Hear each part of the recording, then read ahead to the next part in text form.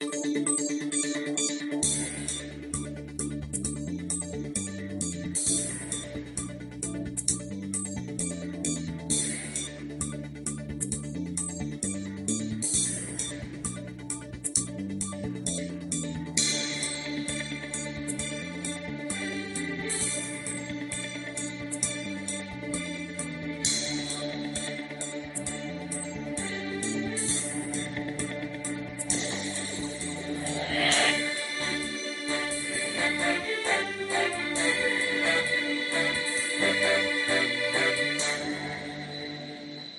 evening, TDN listeners. Welcome to This Week in Interview. I am your host, Anthony Drago.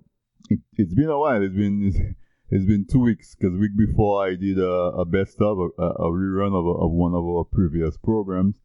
And then last week was the 4th of July. And so those of you who are in the United States, I hope you had a good day off or a holiday. I'm not sure if it's an Independence Day, but it's a celebration of American Independence Day, so I hope you had a good time. I had a barbecue and I had a good time myself. But I missed you guys. As I said, my Wednesday time with you is the highlight of my week, and so when 2 weeks in a row go by and I am not spending time with you, I miss you. I hope that tonight we're going to have a show get back on track. Our focus is still on Dominica. Because Dominica, because of the level of devastation that we had almost a year now, and we're still grappling to get out of it. It bears for a lot of focus. And my guest tonight is a gentleman who spent some time in Dominica. He lives in the U.S. and he's looking to reach back to see what exactly he can do to assist in the development of Dominica as we try to recover from the devastation of Hurricane Maria. So I have a very exciting conversation in store to share with you. I hope you have your notepad and your drink or refreshment or whatever it is, and we're going to have a splendid hour together. If tonight is the first time that you're listening to This Week in Interview, welcome. I hope that at the end of the hour, you will judge us as being worth your time and you will become a regular listener. And my regular listeners, I appreciate you every Wednesday, making me part of your weekly schedule.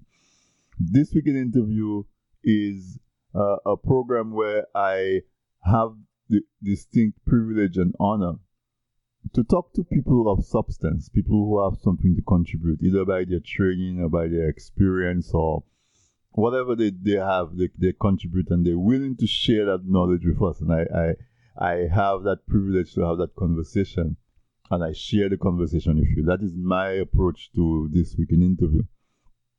And so I try to handle topics that are contemporary, but not the same way that you could see it on the TV or browsing the internet and that sort of thing. I try to bring it from a different angle, and I hope that I'm doing that. I'm satisfying that part of your knowledge base where there's that gap. It's not just a song bite or a Me Too kind of thing, but you appreciate, the folks that I try to get to bring on the program. And if you are a regular listener, every week I start the show by playing the CARICOM anthem. CARICOM anthem done by Michael Henderson is a great song, and it keeps alive our hope that one day the Caribbean can be a union, almost like the European Union. We have a Caribbean Union as well, and show them that we can do it even better than they can. So, without much more ado, let me play Michael Henderson doing the CARICOM anthem. When I come back, my guest is going to join me, and we are going to have a conversation about, just how from as recent as a week ago, what are conditions like on the ground in Dominica, and maybe what we can do to help speed up the process of recovery. So let's listen to Michael. From many distant lands, our forefathers came, some seeking adventure, some bound in chains. Through battles waged and fought, through victory and pain, test of their courage, our freedom was gained.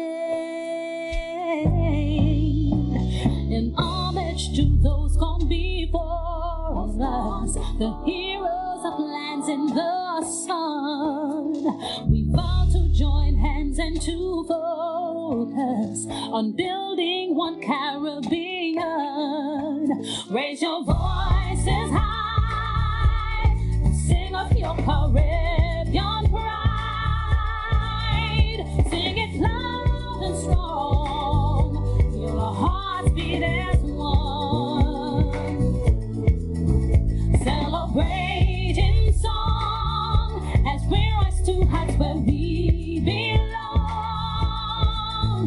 Sound the victory drum for CARICOM. You know, there are many choices when it comes to domain registration, web hosting, and dedicated servers. But I have to tell you about Jocko Hosting. They're simply the best. With their 99.9% uptime guarantee, 24/7 sales and support teams, you'll never have to worry. Get in touch with them today. They offer plenty of other products and services like SSL certificates, managed WordPress, and more. Call or click today, 480-624-2500. Jocko.com. That's JACHQO.com. All right, listeners, welcome back. Well, it's not even welcome back. You know, every week I hear Mikel Henderson do that song, and she's such a talent. And that song is a special song. As a Caribbean person, I think almost any one of us can identify with that song, the music, the words, and everything. But tonight, I have a very special guest to have a conversation with that I'm sharing with you.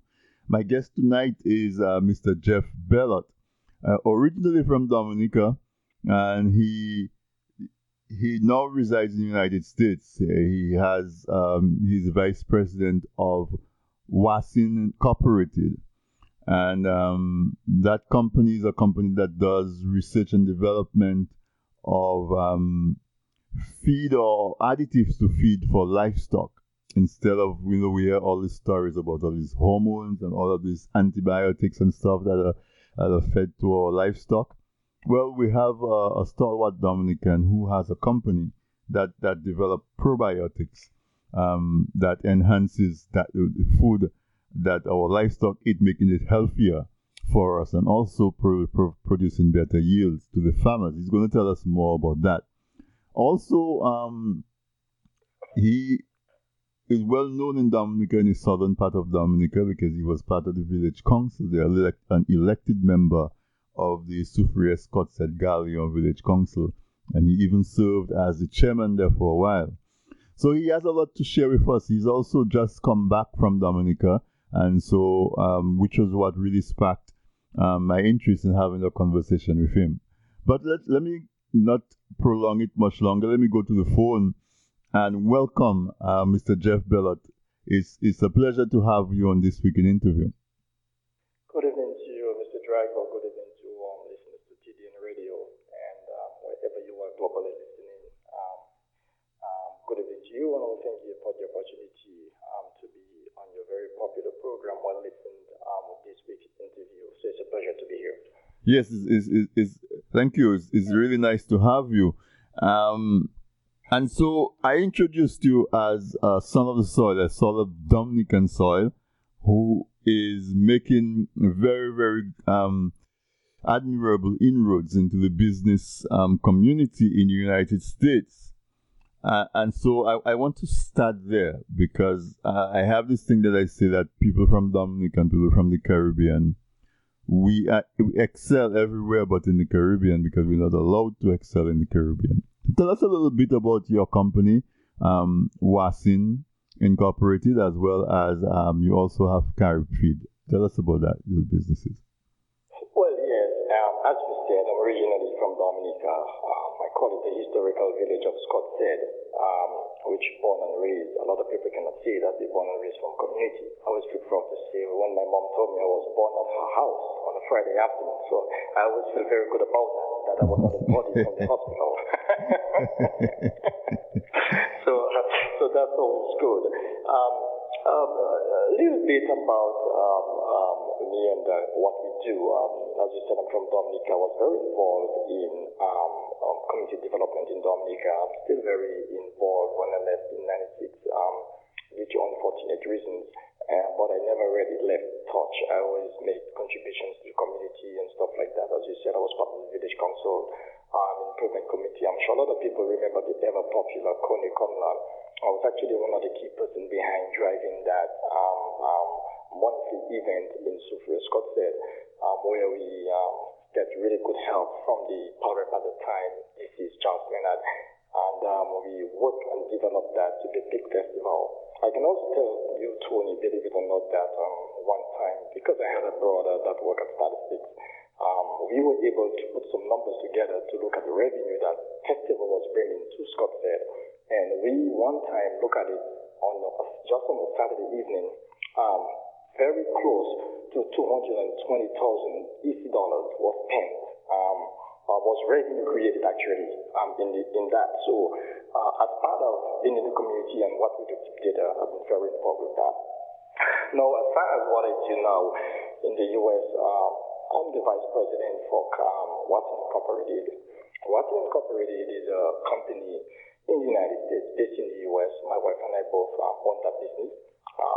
And we started this company as we both work for companies that did research in microbiology. One of the companies that we work for, popular one, people known DuPont. Okay. And we started this company. My wife was a microbiologist, a leading microbiologist actually in the U.S., helped develop a lot of what we call DFM, which really stands for direct fed microbes. In the old days, what people do, an animal gets sick, for anything for treatment, they get a vet, and they would use antibiotic shots. Well, antibiotics really is just like a Band-Aid. It's kind of like you get a cut, you put a Band-Aid on it to stop it from bleeding, but really that doesn't stop it from getting infected or the chances of being infected. What probiotic does, the huge difference between probiotic and antibiotic is that probiotic is a bacteria, it's a good bacteria. Some of us eat it almost every day, not realizing it. People use it into cheese, particularly Swiss cheese, and some of the sausages that we eat. Yogurt, if you're a yogurt fan, and if you look at the big thing in a lot of yogurt brands, and I'm not going to call any of them because we work with a few of them as a private company, and then you will see they talk about active probiotics and stuff like that, how good probiotic is for you. So we actually have developed some of those, and we are getting to the human consumption, and we work contractually for the company where we just got a certification to make for human consumption. So probiotic, the difference really is that it helps your immune system. Antibiotic, when you get an infection, something else, you get onto antibiotic. Antibiotic kills everything. Probiotic, in the meantime, what it does, it increases good bacteria in your body, in your system, and then it defeats all of the bad bacteria. So, in all, the big difference is that while you are getting better, getting rid of the bad bacteria, you're also increasing your health by your immune system being getting better. The other thing about antibiotic, which is very critical, is that farmers, for example, they would use antibiotic onto an animal that is going to be harvested, to go to the grocery store, into the supermarket at your house, is that antibiotic, when it transfers to the animal, then we eat that meat, it transfers to us. And this is where we have all the diseases and so on. So the thing about it is that people will go to the doctor, and the doctor will prescribe an antibiotic for them. Then the doctor would say, they would probably say, the patient will say to the doctor, well, the antibiotic you gave me did not work. Well, of course, it did not work. It's not that the doctor did not prescribe a good antibiotic for you. What happened, because our body you have so much antibiotic in your system, our body becomes resistant to the antibiotic that the doctor prescribed. So as a result, they may have to give you a much stronger antibiotic. And what happened? Well, you come with more side effects. And these are all the things we are trying to educate people. In the US, Europe, a lot of those big companies like McDonald's and so on are getting rid of antibiotic chicken and all of the meat. Now, we look at Dominica and we say to ourselves, what a beautiful place to start this, the nature island of the Caribbean. And Dominica is very unique for us to try this. because the population is about 60-some thousand people. It's very manageable. The people we can work with is something very manageable. So we have tried to work with this with the current government. We have tried to do everything we could. As recent as June 22nd, we had an educational forum, which really made headlines, not just in Dominica, but for the Caribbean news, where farmers came. We were honestly expecting about 40 to 50 farmers. We had well over 120 people attended that, and they felt like they learned something. So we are trying to bring this to Dominica to help, but I can tell you it is very difficult to get this going into Dominica, because there's a lot of education needs to be that needed to be done. But at the same time, I don't think that we are getting the kind of support we need from the government. Okay, so Jeff, before we go to the Caribbean, let's talk about your company. It's based in the U.S., but from talking to you, you say that you have clients worldwide, pretty much, right? You have clients all over the world that use your product to improve their livestock business, right? Yes. So what we do, like what's incorporated, the company based in the United States, we develop an additive to add into animal feed to replace antibiotics. So we work with companies, pretty much globally. Now, because our company is a private label company, we cannot really share the companies we work with. Right. But we work with a lot of major companies around the world. We ship products, really anywhere, all continent United States. We ship product Asia, we ship product in Africa, we ship product in Europe. And one of the things that we do that a lot of companies can do, we are made to other companies.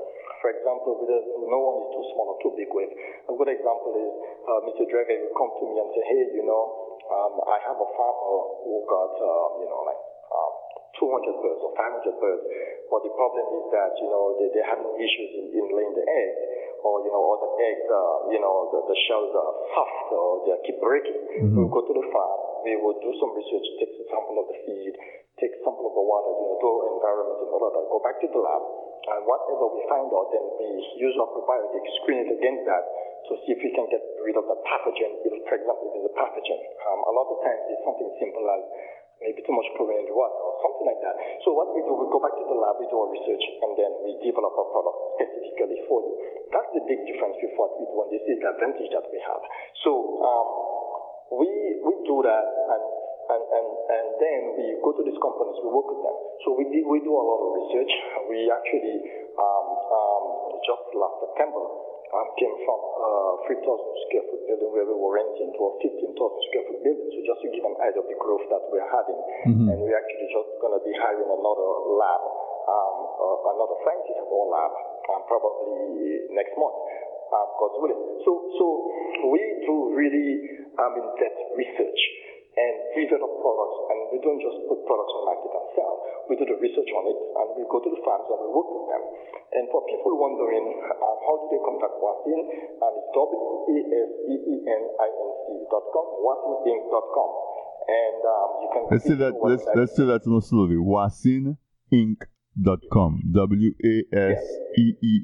WASEEN. Wasin Inc.com. You go to the website, they do very, very interesting work. And I'm so proud to know that it's a fellow Dominican who's involved in that type of business, because we know as the human population increases, more and more of our resources go towards feeding our people. And you hear a lot of environmentalists talk about the impact of raising livestock. And so if we have a company like Wasin that now uses natural processes to enhance the feed, or to make the feed that you give to your livestock actually be the medicine, so to speak, that the livestock needs. We bending the act a little bit towards a more wholesome and a more environmental friendly livestock industry, rather than what we have going right now, where we have factory produced stuff with a lot of pump them with antibiotics, get them to get as big as possible, as fast as possible, get them to market. And as you said, we the consumers, when we eat those meats, it affects us. So very, very much impressed with the work of Waseen. So go to the website, Waseen, WASEENINC, Inc., waseeninc.com. So is that you're not necessarily a feed manufacturer. You are I don't know if it's a supplement or... we do more research. We do more research and development. Yeah. So what we would do, we would prepare an additive for the feed. So we will make an additive, right. And then the additive we make, then we send the place where the feed is made, they add it to the feed in the process. And just to give you an example of how inexpensive, we can eat healthy and how inexpensive that those animals can be. For example, the product that we make is so concentrated in the sense of that it can distribute very well. We make product where you can go up to half a pound per ton of feed. So this probiotic, they work so well that we can give you half a pound into 2,000 pounds. So for the people who don't understand that in the pound way, imagine 227 grams, which is equivalent to half a pound, going into 2,000 pounds, which is 908 kilograms. So that is to show you the effectiveness of these probiotics, how work well. Some applications, we go to like 1 pound per ton, and this is really what we go maximum with, 1 pound per ton of feed. So then, these are the inclusion rates we added. And those products, when they go into the feed mill, we also we put everything together for the feed mill and the customer in a sense, where we make all the recommendations, we put all the SOPs together for them and work.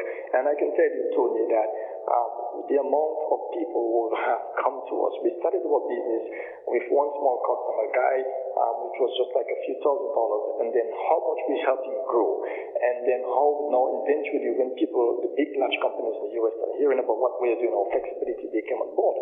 So we have Dominicans that can do very good work, and we are proud of all of us who we are, including you. And I think these are the things, as a Dominican, I see that whatever I do here that's successful, I try to integrate it into the Caribbean system. And this is where CariFeed comes in. So when we look at what we can do with Waseen, we went to the Caribbean and we tried to do this fixing, and we quickly realized the poor quality of the feed in the Caribbean. Some of them are really overwhelming, full with antibiotics.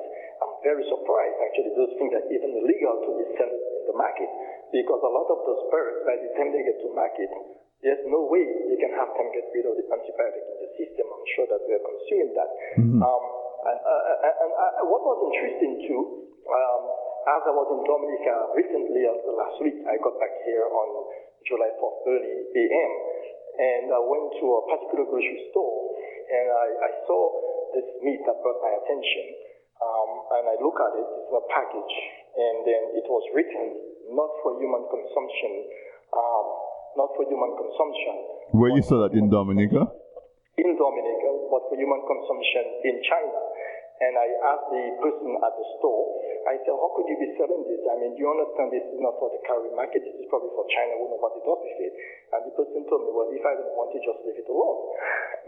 And what was sad was that, unfortunately, I didn't have my cell phone with me to take a picture of it, and to actually record the person, let them know what she's telling, to have a conversation with the individual at that particular store. So there's a lot of things that we need to be aware of. Jeff, this brings up a very important aspect that I always like to press, is the need for standards.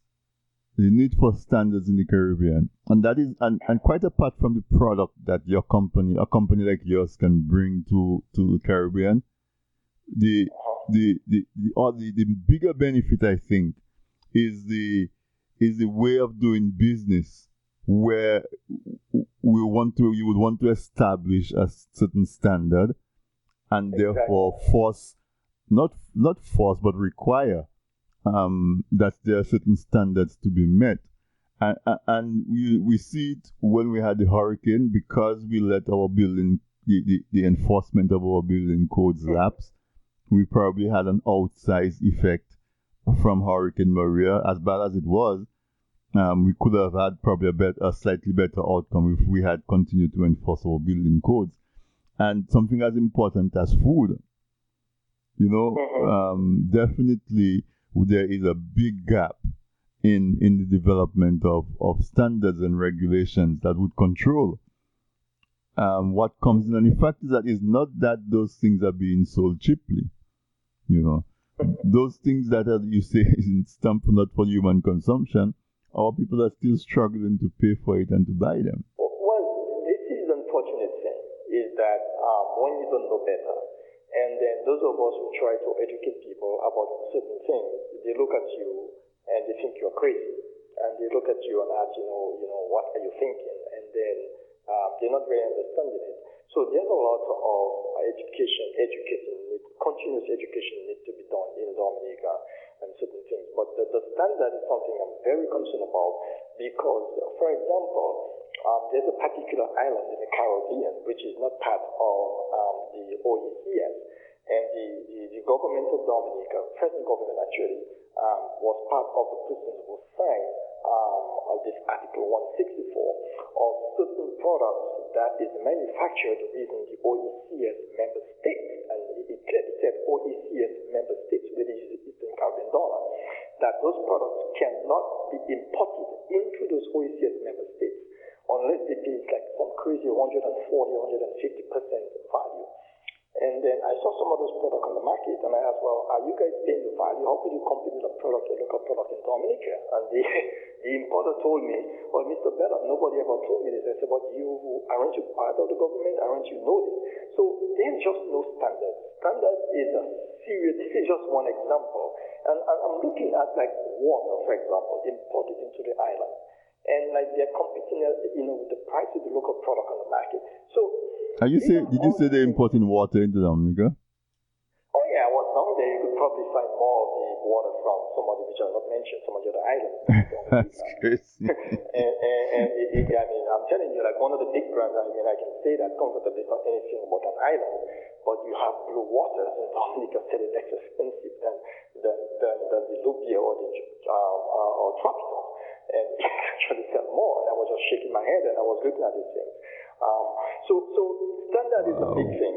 At the conference we had on the 22nd, what was the best part about it is that there were people who you expected to know better, and they came on the table, which is great to hear that they learn a lot. But these are people who expected to know better. At the conference, we had someone from the Samaritan's Purse who is interested in helping the farmers in Dominica, giving them vouchers to buy seed. And then when we get in touch with them, we're going to actually be working with them, build a relationship with them, so that we can have the farmers and the Samaritan's Purse, they're very serious about how they do things, and they want to make sure that the farmer gets the seed that meets the specs, and that they can grow the industry. And unfortunately, Dr. John, Steve John, who is, I think he's the one in charge of the president, I don't know his title, of the Dominica Business Standard or Bureau Standard. Mm-hmm. And fortunately, he was supposed to come because part of the whole thing we're trying to do is to educate people. If something happens, how do you retract it? Put all these measures in place. And then he told me he was called into an emergency meeting at Cabinet. So he wasn't able to come. It would be really great for him to come. And I really hope that the next time we have a conference, he can come and we can work with him. Great gentleman. I think he is very much about saying, if you're talking about resilience is not just a big block house, but resilience comes for food system or food security and way to us. Yeah, and strong institutions. Now, the other thing is that I personally know of a Dominican who works in the Food and Drug Administration in the U.S., enforcing standards and compliance of agriculture. It's funny, right? But he works in the United States Food and Drug Administration, dealing with standards and compliance with standards in the production of food in the U.S. So, and those are people that are ready and willing to share their information with a Bureau of Standards in Dominica to help them to develop a full and comprehensive set of standards. It's just unfortunate that all these resources are just there wasting, you know. It's equivalent to them importing water into Dominica. All our resources are going to waste. Well, a lot of that is intrinsic. I remember one time, speaking about the water issue, that I had a very good relationship with this gentleman who passed away, Mr. Maynard. I call him a legend. And he told me one time that they had people who came from the glacier water. They were trying to compare water around the world, how good water is. And when they tested the water in Dominica, they said that the water in Dominica actually met above glacier water expectations. And then when they did some tests, there was, I can't remember the number exactly, if it's 500 million or 500 billion gallons of water every day flow into the ocean around Dominica, fresh water from Dominica. That's how much water we have in Dominica. And we have that wasted. These are things that could be used. And we went to Dominica on the same topic of that. We identified 3 communities in Dominica that we can grow a lot of corn and soybean. That is one of the biggest ingredients in most animal feed. Mm-hmm. And we did that. We tried to work in Ministry of Agriculture.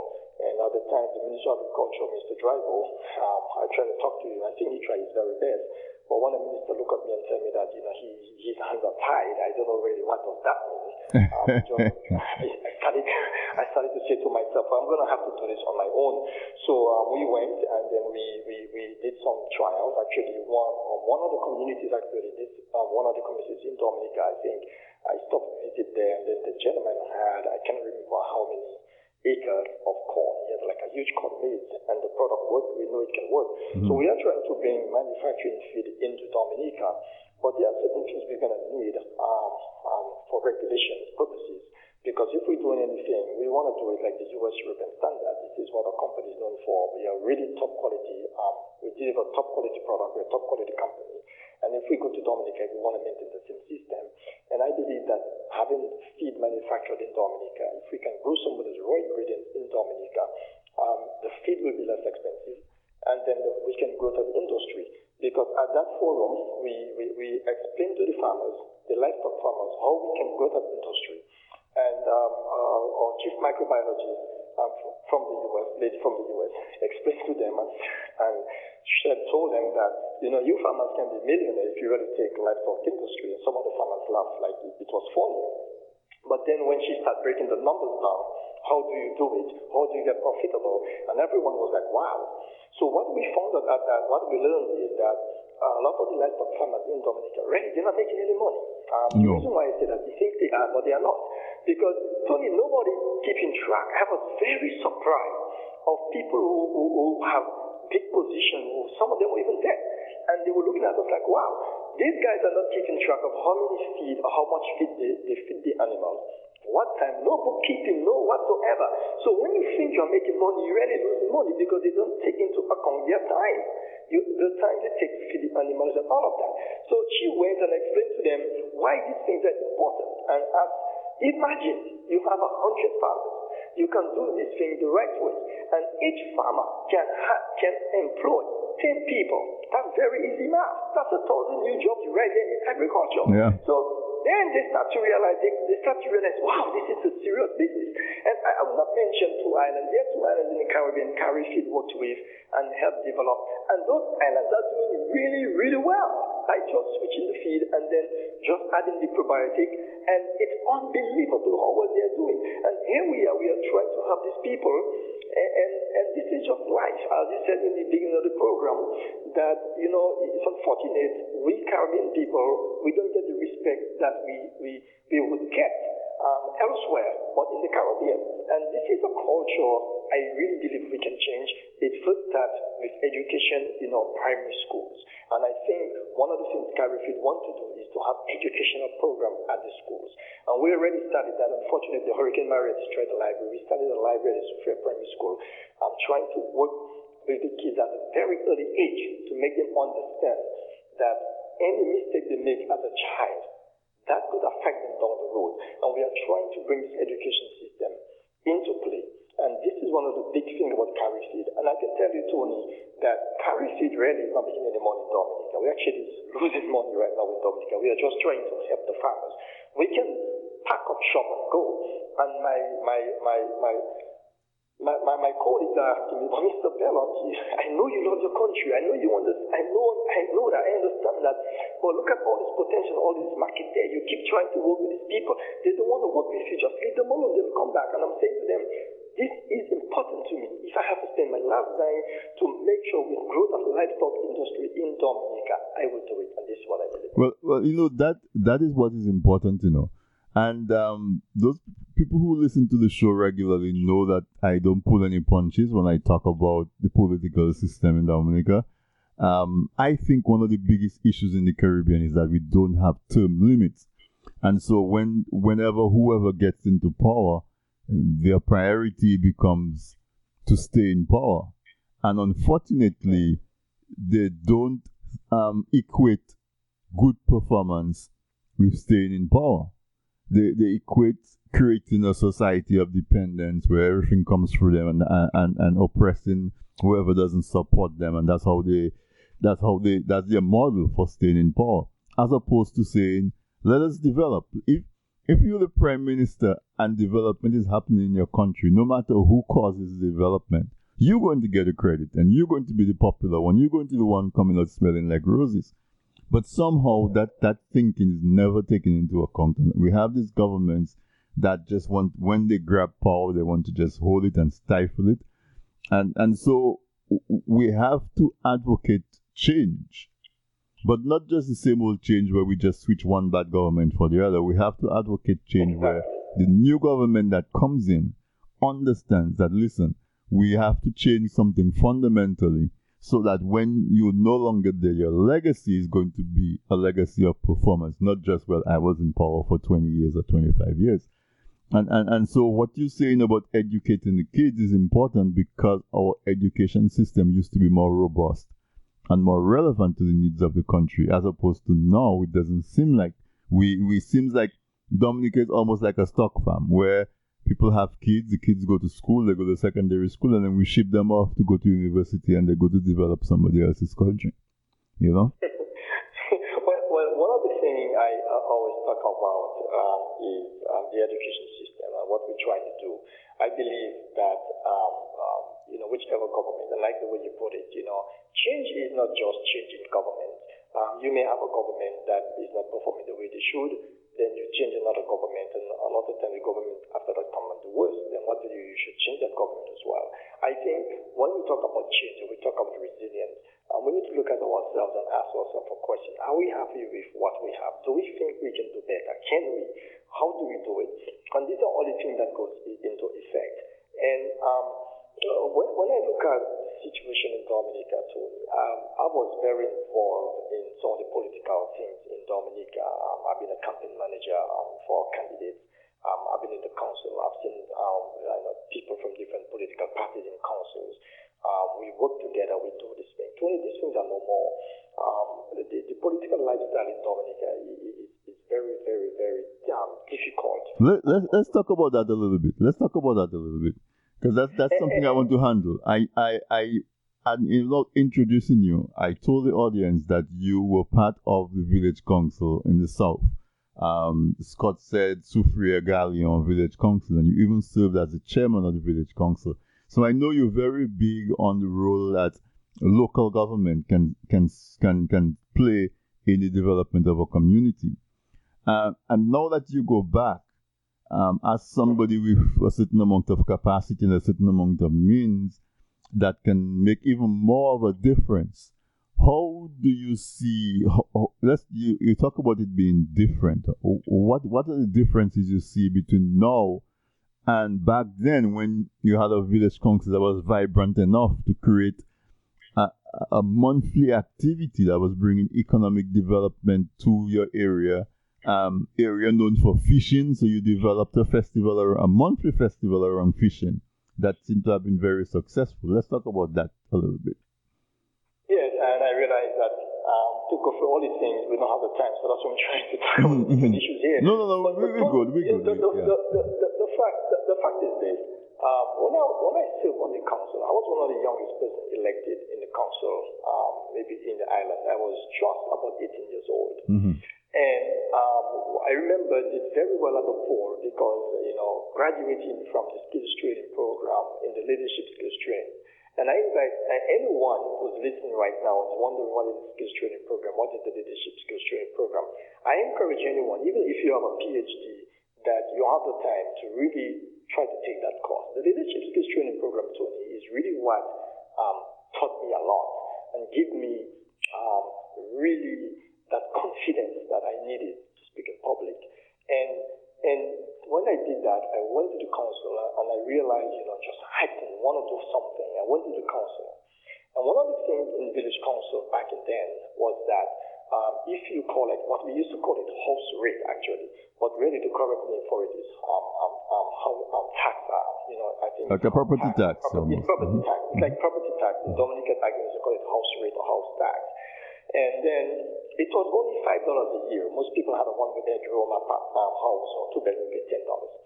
And the way it worked was that if we collected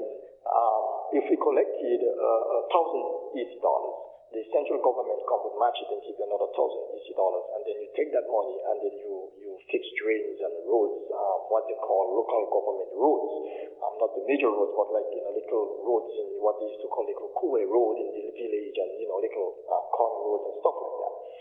That worked very, very well. I remember when we came in the council, there was a little deficit in the council, and then those days, there was really good bookkeeping records.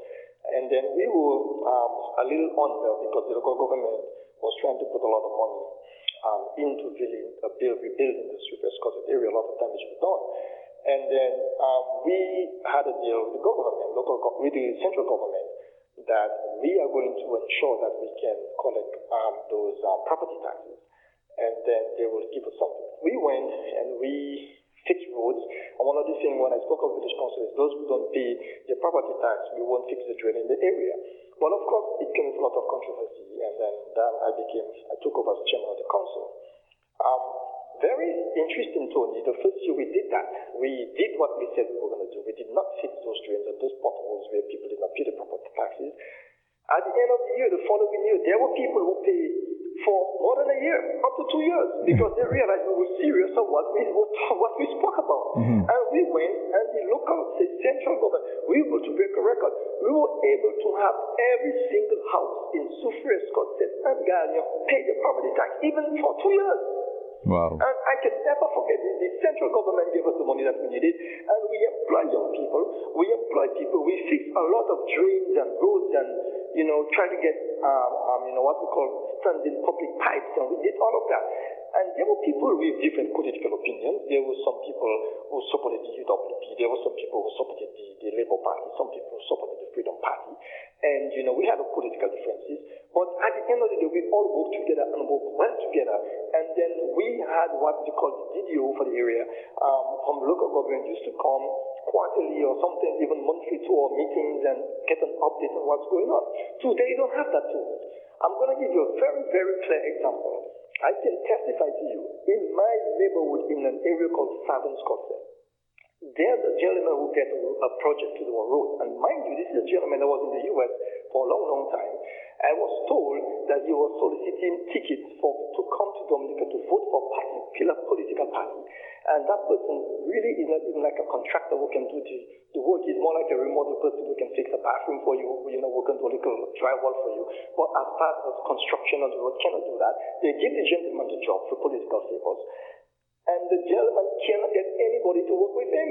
I can tell you, as early as recently as last week, the man had to get, I don't know what is happening, prisoners from the state farm prison, prisoners from the state prison were able to come to work with him on the road. And the gentleman, I was told by my power rep, I can't remember exactly what she said, it is $70,000 or $80,000 to do a piece of road, and the road cannot be done. It started since last year, and the man started the road from his house, leave all the rest of the homes behind, going down to the side of the road, and blocking the road, and looking at me and saying to me, he can block the road when you want, how you want. This is his government, this is his party, he can do what he wants. I mean, I was stunned. This is what Dominica has become. Clear demonstration of the difference, huh? Yes, and I have to say this. I am telling the people listening fairly that I have never voted for either UWP or Labour Party in this country. And I have a close relationship with the Labour Party, with the people in the government. And I was strong when the gentleman told me. So these things, I cannot keep this. I know it is not right. Even if I may like or dislike the party or the government, I cannot keep this thing inside. How could these things be right? This is what you have happening in Dominica today. And village councils are corrupt. And when village councils are not corrupt enough, then other groups and committees are found. And I went to the power rep and asked, but how could this be going on? And then how you not checking on the gentleman? Nobody told you, no supervising, nobody, village council. No accountability. Well, nobody is coming to supervise the project. So how that money is spent? How could I be paying taxes, allowing these things to happen? And for me to be let in that door, this is what village council has become. And you heard of money being stolen in the office and certain villages, it's a problem. They try to take people out, and certain villages, they don't do nothing. I mean, at the end of the day, as somebody who works in village council, the way I always know it is, whatever you collect in the community, government give you money to work with it. This is how things need to be done. And I cannot stand there and look at the thing and say, just be quiet. I cannot do that. It's wrong. So you just came from Dominica, and I'm sure you remember Hurricane David in 1979. That did almost an equivalent amount of damage at the time as Maria did to Dominica last year. And although the Freedom Party was not in power at the time, the Freedom Party came into power the following year. I remember the relief was very well organized. I remember while we were in the country, on the East Coast where I grew up, that's where I was before school started again. It's in very quick order, a center was established, and you knew that on Thursday and Saturday they were going to give, we call it ration, but relief supplies, and you would go according to alphabetical order. If your last name was Drago, you go on a certain day, and they have a record of how many people in your household, and it didn't matter whether you supported government or you didn't support the government. Everybody got a certain amount of food based on their household. Of course, humans, the extra food or whatever it is was there. Some people that got extra food because they were part of the sharing. But over and above that, everybody got enough food and clothes and supplies. I haven't been to Dominica since Maria, but you have been there. Are you aware of any similar infrastructure in place for the distribution of relief supplies? Because I imagine, as devastated as Dominica was by Maria, that people still need relief supplies to survive. Talk to me about that a little bit and what you witnessed and what you experienced. Well, let me say, right after Maria, I went to Dominica. Maria was in September. I went there early November. We for a company, Watson Corporate Carry Feed, our friends and families in the U.S. and our church here in the city of Wauwatosa, Wisconsin, thanks to Mother Good Counsel, Catholic Church, and St. Pius, and the Roosevelt Elementary, and the other schools that I volunteer with, we were able to send. We sent I think 2 pallets of water and then about 3 pallets of supplies to everybody in the Wisconsin area. And my plan was to send it to Dominica through the relief effort. But after a call from family member, they told me that the best idea is if I can come to Dominica and do it myself. And I asked, well, this should be organized. And they told me, no, there's not such things. There were power-ups going to the port and taking things and into people's stuff. And I was surprised to hear that. So when I heard about that, I decided to send the stuff to Dominica, and I went down there myself. And I can say that every single person, every household rather, in the community get something for themselves. Those who have kids got diapers and so on, we did that. What I found was very disturbing. In my presence when I was in Dominica, I saw a particular power rep, who's also a minister of government, by the way, in the evening was carrying goods, and they were saying compliments to you, this is to you, compliments for the power rep. And that was very disturbing. I heard about this thing, and when I saw this thing with my eyes, Tony, I can tell you that I felt like I was just going to throw up. It was very, very disturbing. This thing was not organized at all, and I don't think the country, in whichever way, was ready for that storm. But regardless, the storm come and go, and the preparation for it was not there. But the way the situation was handled was not right at all. I can tell you right now, even as recent I was in Dominica, you walk in the city of Roseau, you look at the firehouse, it's in bad shape. I think they try to cover it quickly. And this is a place where, emergency people work. That place, could do better. We could have done better with that. I remember people came to my house and asking me for more supplies at Fast Point Michel. And I asked, well, what happened? They said, well, we're not support of the government, so they didn't really give us anything, but I know you're the kind of person that with everybody. So that was really, really heartbreaking to see. I don't think it was done in a fair way. I don't think they had any plan. And I spoke to a gentleman, actually, who was part of the same thing in 1970, after the hurricane in 79. And I had a discussion. He told me that he offered help, and they did not take his help as to how to distribute everything. And then, they ignored him. So it is very sad. Very, very sad to talk about this on global radio. But the reality is true that it was really poorly organized, and a lot of favoritism was there, and it ended up almost like a victimization system. Thank God for the good relationship that the people of Soufriere Scott potential to have with our neighboring island of Martinique. A lot of people from the French Martinique area, actually, the food the supplies actually came to Soufriere Scott, actually came from Martinique, where people were able, the boats were able to go up and bring supplies and stuff like that. But it's terrible. It's really embarrassing even talking about this on global radio. It was poorly organized, and I think much better can be done. It just was not done correctly. And as I was down there, actually just came back.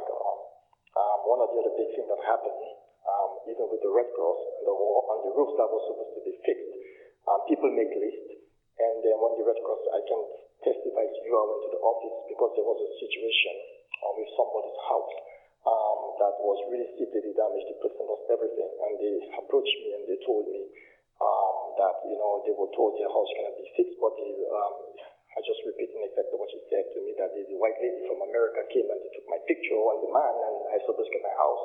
So I went to the Red Cross because our organization also sent stuff to Dominica through the Red Cross, Dominica Red Cross.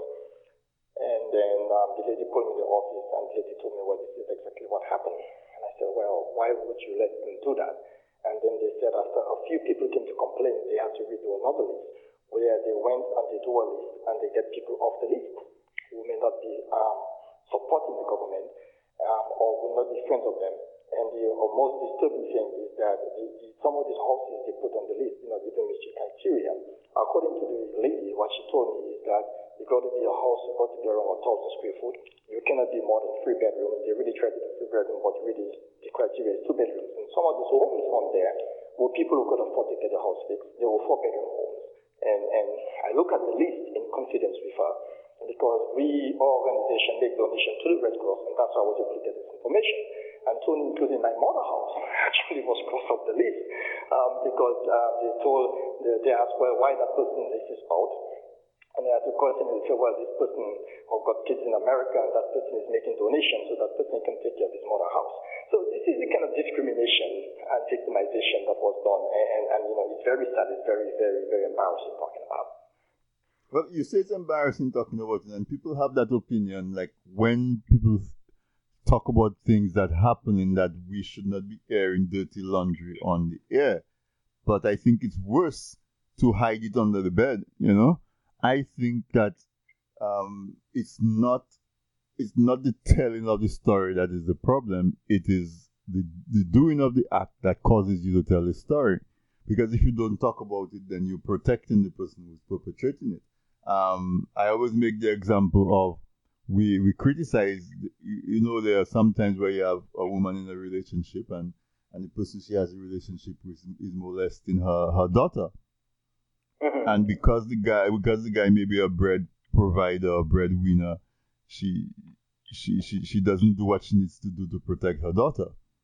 And so if she were to talk about it and go to the police or report the guy, would you say that she should not be airing her dirty laundry in public? No. I think that if the government, if people feel ashamed when you talk about something, they should feel even more ashamed when the act is being performed. And so if we see the unequal and the discriminatory distribution of relief supplies, I guess in Dominica, Amagresa, so everybody got hit by a hurricane. Everybody was devastated. The criteria as to who gets help should not be a political one. It should be according to need and according to means to do your repairs. And so this is very disappointing. But Jeff, in the last few minutes that we have, I want you to talk a little bit about what you see as the opportunities and where you see the contribution that your company, organization can make in Dominica in terms of livestock development, because that's where you have, that's probably the niche of your business. But just in general, and we have listeners who may also be able to jump in and help as well. So what are some of the plans that you would like to, that you're hoping that we can see come to fruition in Dominica as we try to develop the country after the storm? Well, there's a few things that really need attention right away. I think the bridges, roadways, that's serious stuff. You have a situation where, like the Layu River, like that bridge there in Layu area, when one went down, you only have one. And when I was there, no effort was made or any sign of they trying to put another bridge up or start that. What if the other one go down? Well, if you're coming from, let's say, the Layu, Meru, Central Superior, you can't get into town, right? So I think bridges is thing. One of the things I really would like to compliment the Freedom Party with when they were in the government, what they did after Hurricane David, and I really wish that the government currently would follow those footsteps and try to consult with the Freedom Party had quite a bit of experience after the hurricane already to build back, and you have people like Johnston Boston who was still alive and well, and you have some other people that was part of that, and they're working with Mr. James, who's a young person as a farmer. I think they need to really consult with these people.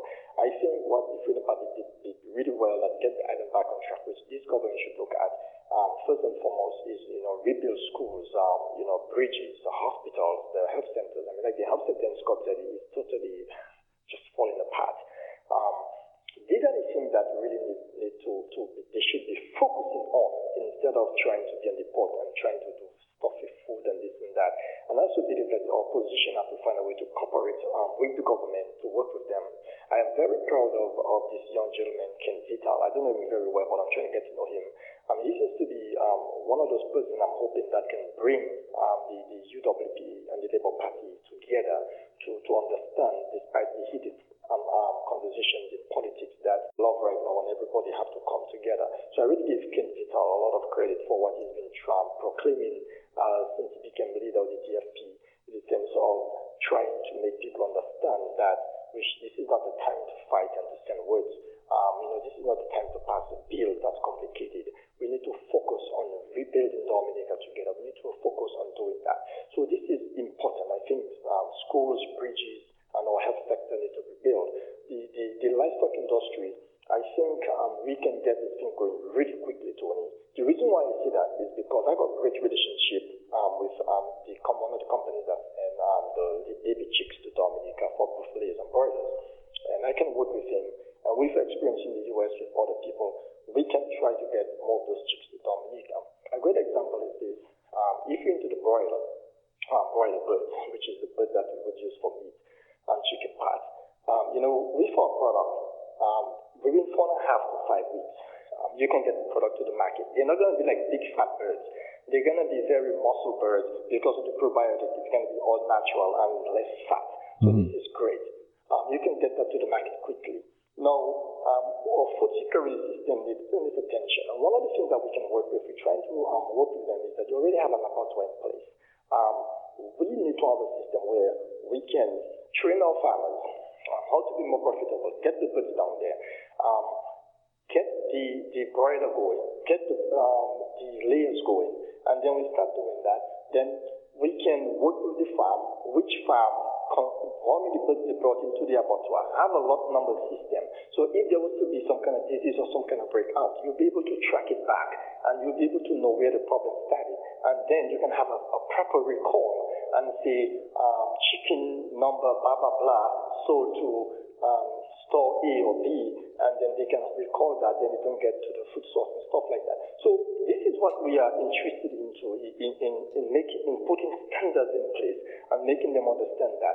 Another thing that I'm trying to do is that I know of two young people in Dominica who got incubators, meaning incubators that is for hatching eggs, like a hatchery.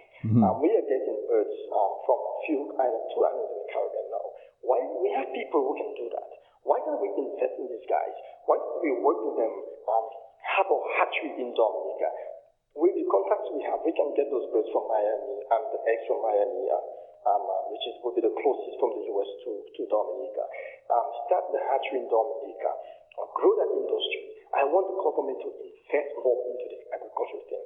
We already are board in providing the top quality feed, in trying to work with the farmers. We don't care if we have to help subsidize the feed. We don't care if we have to work with them to give them all the training for free. And we give them all the technical support from the time you get that chick to the market.